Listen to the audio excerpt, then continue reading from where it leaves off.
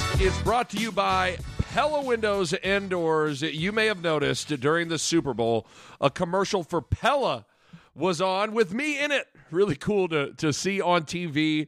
You see it. I'm in the showroom. I'm with the Pella experts during installation. It was just, it was so cool. It was the first class experience I got the whole time working with Pella and checking out their showrooms in Lincoln and Omaha.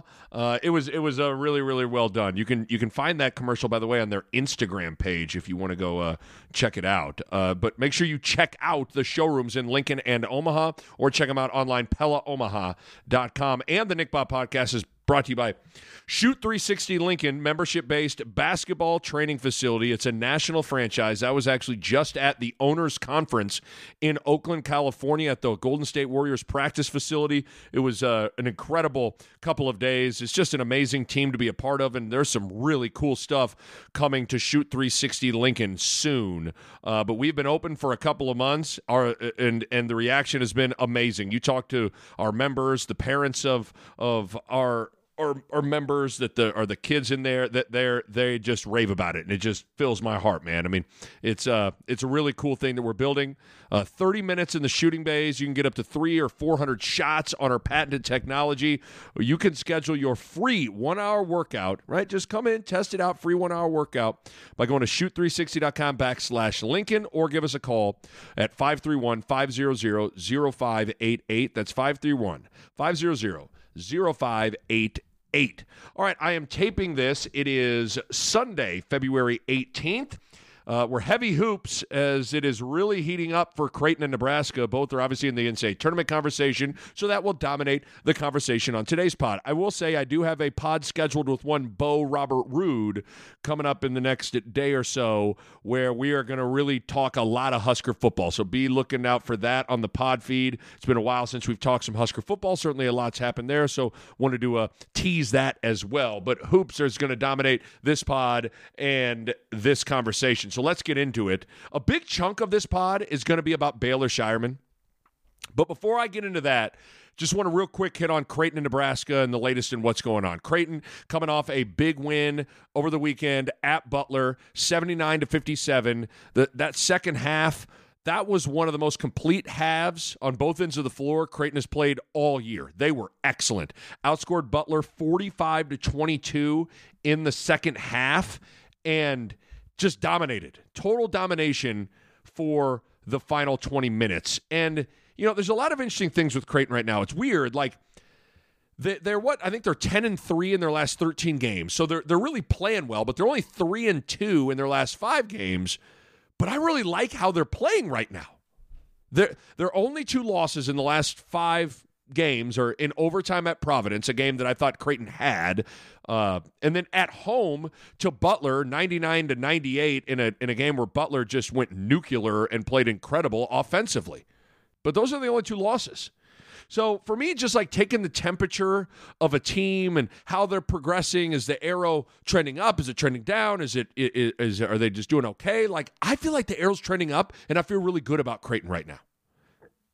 And a lot of that has to do with the offensive side of the ball. For large portions of this season, Creighton had to be kind of like a defensive-led team that won grinder games. Well, right now, all of a sudden, that offense is starting to click. And that has to do with a lot of Stephen Ashworth has made a big leap offensively shooting the ball. Last 6 games, Ashworth is 22 or 49 from 3, 44%. He's now been in double figures for 10 straight games. It feels like he's starting to catch his stride. Scheierman's gone to a totally different level. Again, I'm going to get into that more in a bit. But overall, Creighton's just gone to a different level offensively. Chew on these numbers. First 7 games for Creighton in conference play, Creighton averaged 68 points per game. In the last 8 games of conference play, Creighton has averaged 87 points per game. I mean, wow. That's quite a leap. 68 points per game, first 7 games of conference play. Last 8, 87 points per game. Last 8 games, Creighton has scored 90-plus 3 times. They've scored 85-plus 5 times. Creighton's lowest point total they've scored last 8 games is 78 points. And the metrics are starting to really like what Creighton's doing offensively. Creighton is now back inside Ken Palm's top 25 offensive efficiency rankings. Again, taping this on Sunday, February 18th. They're sitting at 19th in the country in Ken Palm's offensive efficiency ranking nationally. I feel good about where Creighton's at and how they're playing. Now, that doesn't mean that they're just going to rip through these last 5 or 6 conference games. They got UConn coming to town this week. I mean, you saw what UConn did to Marquette this week. I mean, holy shit. UConn is humming right now. But I'm just simply saying that I like where Creighton's at. Kalkbrenner, Trey Alexander, Baylor Scheierman, Stephen Ashworth. I feel like all those guys are playing well right now. Like if you just look at each of them, like all of them are playing good. And Creighton's offense has taken a massive leap in the past, month or so. That top 16 seeds reveal came out from the NCAA Tournament Selection Committee, and Creighton wasn't a top 4 seed. But, man, I think they're right there. I think if Creighton keeps it rolling here, finishes the season strong, I think they could get a top 4 seed. I mean, the numbers are still good. Net ranking, 13. Ken Palm, 13th. Creighton's got 5 quad 1 wins. Creighton has 10 quad 1 and 2 wins. That's tied for the 4th most in the country. Creighton has been good on the road. Like, the numbers like them, the predictive metrics. The resume is pretty solid. So I just like where things are trending for Creighton right now, but got to keep it rolling as there's a lot of tough games coming down the pike here, down the stretch to wrap up the regular season. Let's switch to Nebraska because I was on the call on BTN for Nebraska and Penn State this weekend, and Nebraska took care of business. This was a game as I was diving into prep, watching Penn State film. I was a little worried about this game for Nebraska because Penn State stylistically was built to maybe give Nebraska some problems with how they led the Big Ten in turnovers forced. They averaged 19 points per game off turnovers in their wins. Like, Nebraska had been turnover prone a little bit at times. Like, I thought there was a world where oh man, this game might get a little slippery. But Nebraska, especially in the second half, they were locked in and they took care of business. And that was good to see. But as you can tell, you can just sense amongst, social media, the Nebraska basketball world, the people that I know that are really into this Husker Hoops run that they're on here, like life on the bubble is stressful. I mean, you look at every single bracketology prediction that comes out, they're right on that 10 line, that 11 line. Like, they are hanging on. And so it's stressful, especially when the reality is, when you look at the rest of Nebraska's schedule, man, there's not really any game that can really help their resume, but losing some of these games could really hurt them. But at the same time, all these teams have shown flashes and are capable of beating Nebraska. I mean, so this week, Nebraska got to go to Indiana. A very talented team, and Assembly Hall, very tough place to play. And oh, by the way, if you haven't noticed, Nebraska's struggled on the road. Nebraska then has to play Minnesota at home. Minnesota has been playing much better lately. They were leading Purdue in Mackey last week. Then they got to go to Ohio State, where you thought, okay, they just fired Chris Holtmann. Ohio State's going to throw in the towel. Well, not so fast. Ohio State beat Purdue today in Columbus. So who knows with that team? Rutgers comes to Lincoln then. This is a surging team that is obviously elite defensively, and they've won 4 in a row as I'm taping this. And then they close out the season at Michigan, a game that I'll be on the call on BTN. And Michigan, I'm not sure if people pay attention to this stuff enough. Michigan's a totally different team at home because they have their best player playing at home, and Doug McDaniel. It's a totally bizarre thing going on where Doug McDaniel is suspended but only for the road games. So Doug McDaniel, their point guard, plays in the home games but doesn't play in the road. Can't play on the road games. Doesn't travel with the team. So that Michigan team you saw come to town, that Nebraska absolutely obliterated and played awesome. That was one of the best. That might have been the best. That first half was one of the best. That and maybe like Oregon State in Sioux Falls early in November or whatever it was. Those might have been, that was some of the best basketball Nebraska's played in the first half against Michigan. But that's a totally different Michigan team. That's going to be a totally different team that they play at the end of the year. So I lay that out for, like, there are reasons all those games are tough. And unfortunately, none of those teams have great metrics right now that'll really help Nebraska's resume a whole lot. But losing them could hurt Nebraska's resume. So this is going to be a really stressful last few weeks. Nebraska has played great the past 2 home games. And, you assume they'll continue to be excellent at Pinnacle Bank Arena. 15-1 at home this year, undefeated in Big Ten play. But if you're Nebraska, and we've talked about this, you got to go win a game or 2 on the road. You got to do anything you can. Selection Sunday, about 3 or 4 weeks from now, you got to do all you can to make that resume look as appealing as possible from now until Selection Sunday. I mean, you have a great win over the number 1 overall seed, according to the bracket reveal from the committee over the weekend, in beating Purdue. But you're 0-7 on the road in conference play. And you haven't really looked very competitive in a lot of those games. And that whole picture that it combines for the committee, like, yes, there's tangible things that they're looking at, but there's also the human element in there of things that you're looking at objectively, but then there's the subjectivity of it, where you're combining those intangible and tangible elements from the committee on how they're judging a team. And the committee can obviously tangibly see the issues on the road and looking at a road record, and that is what it is. But on top of losing on the road, the subjective, intangible element at play here, too, is that Nebraska haven't really passed the eye test on the road outside of they looked really good at Illinois. That was you turn on that tape and tell me that's not a damn good team, even though they lost. But, at Iowa, at Maryland, at Northwestern, at Wisconsin, those games weren't even really competitive for large stretches. So the eye test is involved in this thing, too. I mean, you watch Nebraska at home, and, oh, baby, they passed the eye test. Big time. But on the road, it's a bit more of a struggle. So you just want to see them get all that cleaned up. I think Nebraska is an NCAA tournament team. I definitely do. But the committee has to feel confident in putting them in the tournament that they're going to go perform. And you got to give the committee some confidence by going and performing on the road in these final few games. It's a stressful situation for Nebraska in these final few weeks, where it's like the last few weeks are basically a giant game of Jenga, where you just don't want to screw it up. Net ranking still isn't great, sitting at 53 as we're taping it today. Now, that is in large part due to the non-conference strength of schedule. Looking at according to Ken Palm, Nebraska's non-conference strength of schedule was 350th in the country. So I think there's a lot of people like, what? How is Nebraska not? It's the non-con strength of schedule, guys. Nebraska didn't play anybody in the non-con. So that, along with some poor performances on the road, that has been the problem. But again, I think Nebraska is a tournament team.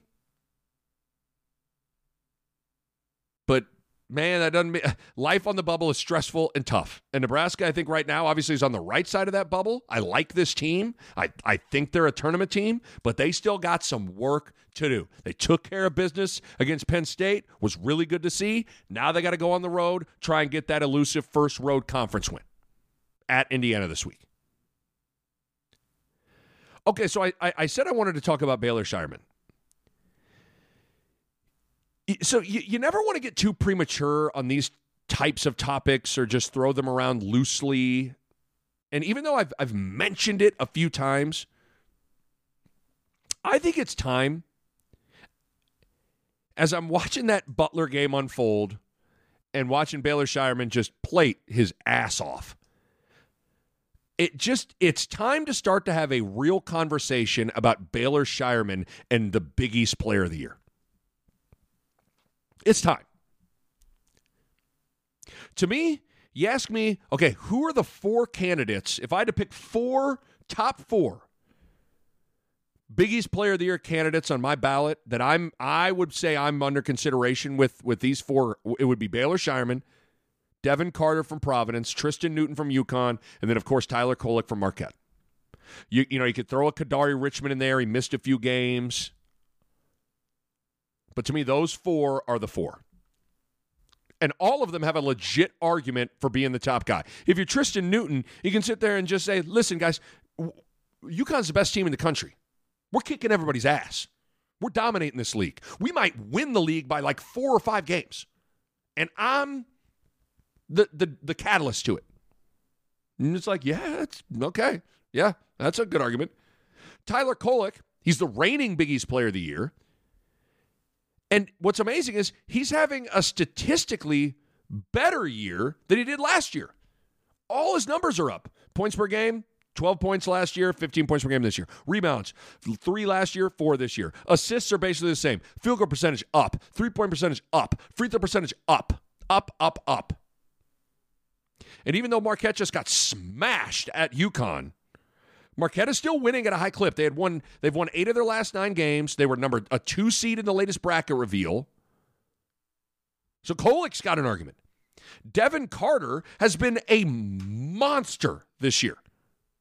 He's been absolutely incredible. He's continued to carry Providence after Bryce Hopkins went down. I'm not going to lie. When Hopkins went down, I was like, Providence is done.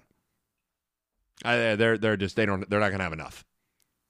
And Carter has just put his cape on and been Superman. His consistency, his scoring, his clutch play. He leads the Big East in scoring. Been a force all year.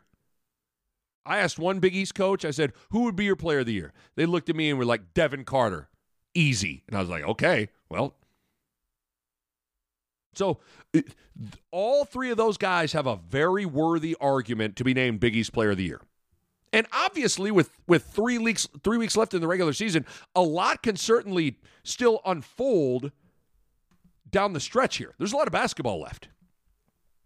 Guys could surge. Guys could fall off and struggle. Teams could surge and go on a winning streak. Teams could also lose and fall way back. So a lot can happen that impacts the picture of this thing. But to me, in the last week or two, in particular the last week, the conversation, the picture, the lens, all of it around Baylor Scheierman has changed. He's been on a roll. Here's Scheierman's last 5 games. 27 points, 10 rebounds in a win at Butler. Had a triple-double, 15, 11, and 11 in a win over Georgetown. 16 points, 12 rebounds, 8 assists at Xavier in a win. 2 assists shy of another triple-double. 27 points, 12 rebounds in an overtime loss at Providence. 26 points, 11 rebounds in that crazy close loss to Butler. I mean, last 5 games, 22 points per game, 11 rebounds per game, 5 assists per game, shooting 53% from the field. Kicking everybody's ass. He's had a great season. And he's seemingly taken it to another level the last 5 games. When you look at like the statistical argument for Baylor Scheierman in being the Big East Player of the Year is a strong one. Like so overall this season, Baylor Scheierman, he's averaging 18.7 points per game, 8.7 rebounds per game, and 4 assists per game. He's 3rd in the conference in scoring, averaging 18.7 points per game. Carter leads the Big East in scoring, averaging 19.2. He's 2nd in the conference in rebounding. Only Joel Soriano averages more, and barely more at 9.3. He's 10th in assists, averaging 4 assists per game. He's ahead of Devin Carter in assists, but behind Kolek and Newton. He's 1st in the Big East in 3-point field goals made, total. He's made 79. Quincy Oliveri's made 77. He's 2nd in the Big East in minutes. The only person ahead of him is Trey Alexander. He leads the Big East in double-doubles. He's got 12. He's scored 20 or more 12 times this year. He just had that triple-double, the first in school history for a conventional points, rebounds, and assists triple-double. Him and Tristan Newton have had a triple-double this year, but Kolek and Carter have not.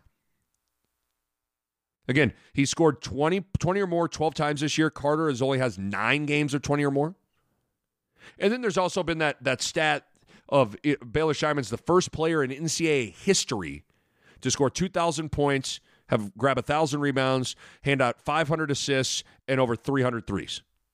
I mean, when you start doing things like first player ever, now I know that's a career thing, but it's just trying to put it all into perspective.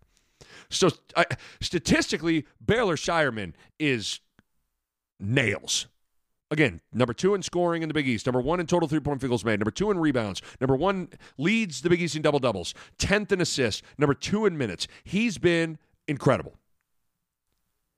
For me, personally, as I've covered the Big East all year, there have been two guys that have rose above the rest of the conference this season in the Big East. And to me, it's Baylor Scheierman and Devin Carter. Those two guys have been game in and game out the best players in the Big East so far. So for my ballot right now on February 18th, understanding that there's still big games down the stretch and a lot can change, I'd have those two guys, and then like I said, I'd have Kolek and Newton just behind them. For Newton, I think UConn is more about the totality of the Husky machine than like him. You know, it's hard to compare like him to like what Devin Carter has to do at Providence. Like Devin Carter's got to do everything. That's not really how Newton is to UConn. He certainly is the guy that makes it go. And I may be unfairly punishing him by how balanced and well-rounded that entire team is. But for me, he just hasn't felt like he's been fully at the same dominant level that Scheierman and Carter have been. Now, some of that is because he doesn't have to, because his team's just beating the tar out of everybody. And then with Tyler Kolek, he's probably in that world where he's like, he becomes like a victim of his own greatness, where you just get like used to it. Like we saw him dominate last year, so we're a little used to it.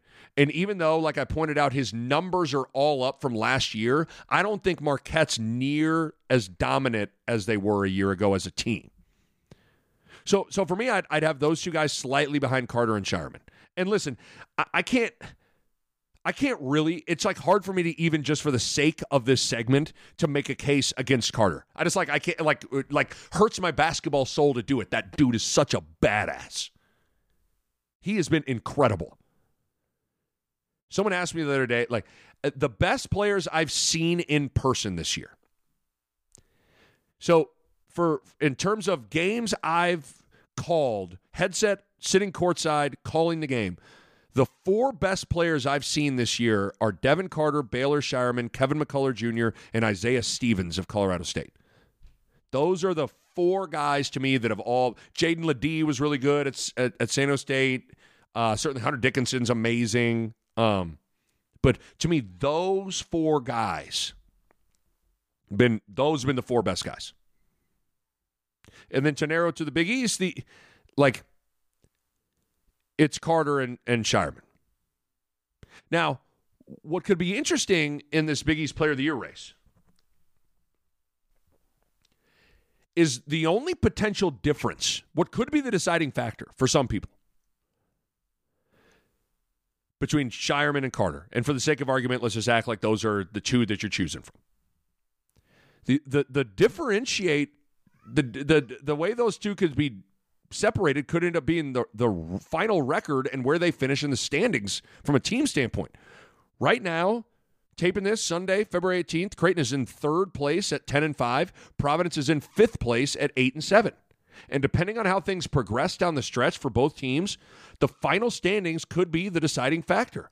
I am one of those people that believes to the victor go the spoils, meaning I think to win things like the Heisman Trophy or the NBA MVP or the National Player of the Year in college basketball, or in this case, the Conference Player of the Year in college basketball, winning matters. I mean, can the NFL MVP really be on a team that like gets in on a wild card and loses? Or can the NBA MVP be from a team that makes the play-in game? They were 10th in the West and then they lose in the play. Like, can the Heisman Trophy winner be a player whose team went 7-5 and they play in the Frosted Flakes Bowl against Ball State? And so the question will be, can Scheierman or Devin Carter win Player of the Year on a team that doesn't finish first, second, or third? Because I out of curiosity, I did a little quick deep dive on this. Let's do a deep dive on who won Big East Player of the Year and where their team finished in the standings since the new Big East was formed. So this is going back, there's been 10 Player of the Years since the new Big East was formed. In 2014, the Player of the Year was Doug McDermott. Creighton finished second. In 2015, Ryan Arcidiacono and Chris Dunn split the award. Villanova finished first. Providence finished fourth. In 2016, Chris Dunn of Providence won it. Providence finished tied for fourth. In 2017, Josh Hart was the player of the year. Nova finished first. In 2018, Jalen Brunson was the conference player of the year. Nova finished second. In 2019, Marcus Howard was the Big East player of the year. Marquette finished second. In 2020, Miles Powell was the Big East player of the year. Seton Hall finished tied for first. In 2021, Colin Gillespie, Jeremiah Robinson Earl, and Sandro Mamukelashvili all split the Big East player of the year. Nova finished first. So Colin Gillespie and Jeremiah Robinson Earl were on the team that won the league. And then Seton Hall finished fourth. In 2022, Colin Gillespie won the Big East Player of the Year. Villanova finished second. And then last year, 2023, Tyler Kolek was the Big East Player of the Year. Marquette finished first. So what does that tell us? The last 10 years, the Big East Player of the Year has only been awarded to a player who finished worse, whose team finished worse than second place in the final standings 3 times. 2015, Chris Dunn, Providence finished fourth. 2016, Chris Dunn, Providence finished fourth. And 2021, Mamukelashvili, Seton Hall finished fourth. So there have been 13 Player of the Years who have won Big East Player of the Year. 13 players have won Big East Player of the Year in the last 10 seasons. Of those 13 players, 6 were on the first place team and 4 were on the second place team. So to tie it all the way back to Devin Carter and Baylor Scheierman in the Big East Player of the Year race, I think the final standings could loom large in maybe who gets the award, assuming all these players continue to play well individually. I mean, can Providence finish 5th and Devin Carter still get Player of the Year? Could Providence slide to 6th and Devin Carter still get Player of the Year? I mean, that hasn't happened in 10 years, at least in the data that we're looking at. And listen, the same thing can be said for Creighton. Can Scheierman be biggest player of the year if Creighton falters down the stretch and they finish 5th, 4th? I mean, both teams got tough. Devin Carter and Providence down the stretch. They got to go at Xavier, at Marquette. They got Nova at home, and then they play UConn at home to end the regular season. Those are some tough games. I mean, that could be 4 losses right there. Creighton, UConn and Marquette come to Omaha. Seton Hall comes to Omaha. And then Creighton has to play at St. John's and at Villanova. Some tough-ass games. So how the standings look right now could be dramatically different in 3 weeks. I mean, when you look at who Creighton has down the stretch, I mean, Creighton could play good down the stretch and go 2-3, 3-2. Same thing with Providence. Carter could play awesome. Providence could lose 4 games. So who knows how the standings will look? I just know for me, as of today, the 2 best players in the Big East Conference, to me, have been Devin Carter and Baylor Scheierman. If the season ended today and I had to cast my vote, I would vote for Baylor Scheierman. And the deciding factor would be overall record and where they're at in the standings. I mean, there is a world where Providence finishes 5th or 6th and doesn't make the NCAA tournament. And even though this is a regular season Big East award, man, that would be pretty unprecedented to give a Power Conference Player of the Year award to a team that doesn't even make the tournament. So there's a lot that can happen as we head towards the finish line of the regular season. I think right now, though, Scheierman is my Big East Player of the Year, with Carter right behind him at number 2. We'll see how these final few weeks play out. But I'm just watching over the course of the last week, 10 days or so, 2 weeks, and really watching as that Butler game is unfolding and Scheierman's hitting threes and blowing kisses to Draymond Green in the crowd. As I'm sitting, I'm like, we got to start to have a real conversation about this guy and being the biggest player of the year. We got to start not just nonchalantly, casually throwing it out there. No, we need to have a real conversation about it. To expand on Scheierman for a little bit, It is remarkable to watch him right now and just see how much he's improved from last year. And Baylor Scheierman was a hell of a player last year. And I think he's taken a big step forward this year. Let me real quick, sometimes this stuff's fun, and this is where I'm glad that I write out almost all my solo pods, because then I can pull stuff back and see what I wrote or what I thought. I'm going to read you what I wrote about Baylor Scheierman in the preseason. So in my Creighton season preview podcast, so this would have been in October, I wrote this about Baylor Scheierman. I wrote, so it's always good when your eyes match what the coach says. The other day watching practice, I thought, damn, Baylor Scheierman looks freaking fantastic. And after practice, I asked Greg McDermott, who's the most improved player? He said, probably Baylor. And that confirmed what my eyes told me. He just looked a little different to me. He looked really, really comfortable. I think Baylor Scheierman knows exactly who he is, where he's at in his career, what he can do. He knows this system. He knows Coach Mack. He's just in a really good place mentally from my vantage point. That's not to say he wasn't last year, but last year was challenging. He had to fit into a group that had already forged their roles and chemistry and all that. He had to learn a brand new system. He had to get used to the jump from the Summit League to the Big East. He had to get used to a whole different role, not having the ball in his hands the whole game like he did at South Dakota State. And he had to do it all under the pressure that came with being a preseason top 10 team that had Final Four aspirations. That's not easy to do. This year, this situation, he doesn't have to deal with a lot of that. I thought the fact that he didn't go through the NBA draft process again and just said, nope, I'm coming back to Creighton, and he announced that early on, I liked that decision from him. That was a window into his mental state. He'd gone through that process. He's got work to do at Creighton. He wants to be a Blue Jay for another year. He's staying.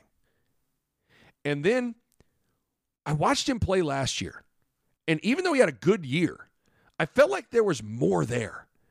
I feel like he has another gear he can get to. I think he's a much better shooter than he showed last year. Shot at 36% from three. Keep in mind, he shot 47% from three the year before at South Dakota State and shot 44% 3 years ago. So I think he's around a 40% guy. I think he shows that this year. And I said this all last year. Baylor Scheierman has the kind of game that elevates his teammates. When he plays well, the team plays well. Some players aren't like that. They're kind of operating in silo. And their success doesn't necessarily elevate others. But Baylor Scheierman is a guy that when he plays well, it usually means he's passing the ball great. It usually means he's igniting the crowd. The crowd really reacts to him, and he reacts to the crowd. All that fuels his teammates. He's got that magnetic pull to him. And when he's up, usually his team is too. So I'm a fan of Baylor, and I think he's poised for a big year. His defensive rebounding was great last year. He averaged 8 rebounds a game. And I think he elevates his efficiency and shooting. And with more shooting on the floor around him, I think it'll unlock his game even more. So Baylor Scheierman is someone I'm excited to watch this year. I wrote that in October before the season in my preview pod. I thought he had another level to go up. I think he looked like he was the most improved player. And so far, all of that has proven to be true.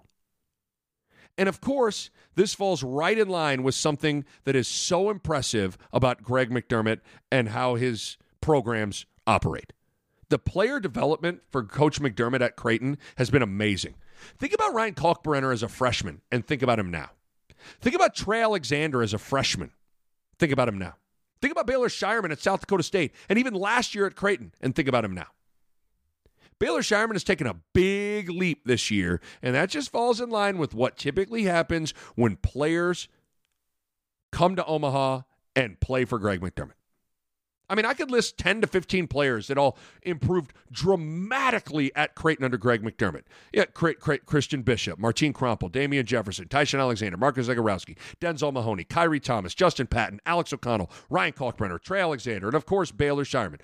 All those players, plus probably a dozen more, all got better and better each year at Creighton. Player development doesn't just happen. A year older doesn't always mean a year better.